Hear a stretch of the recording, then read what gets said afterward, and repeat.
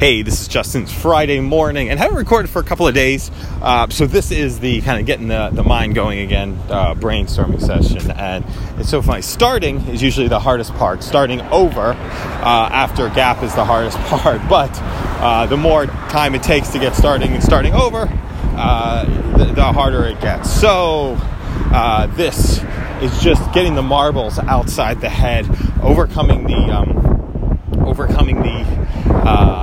the concern and the thoughts in the head, and getting to a place where the words just start to free flowly, where the subconscious mind starts to shut down, and the conscious mind starts to shut down, and the subconscious mind starts to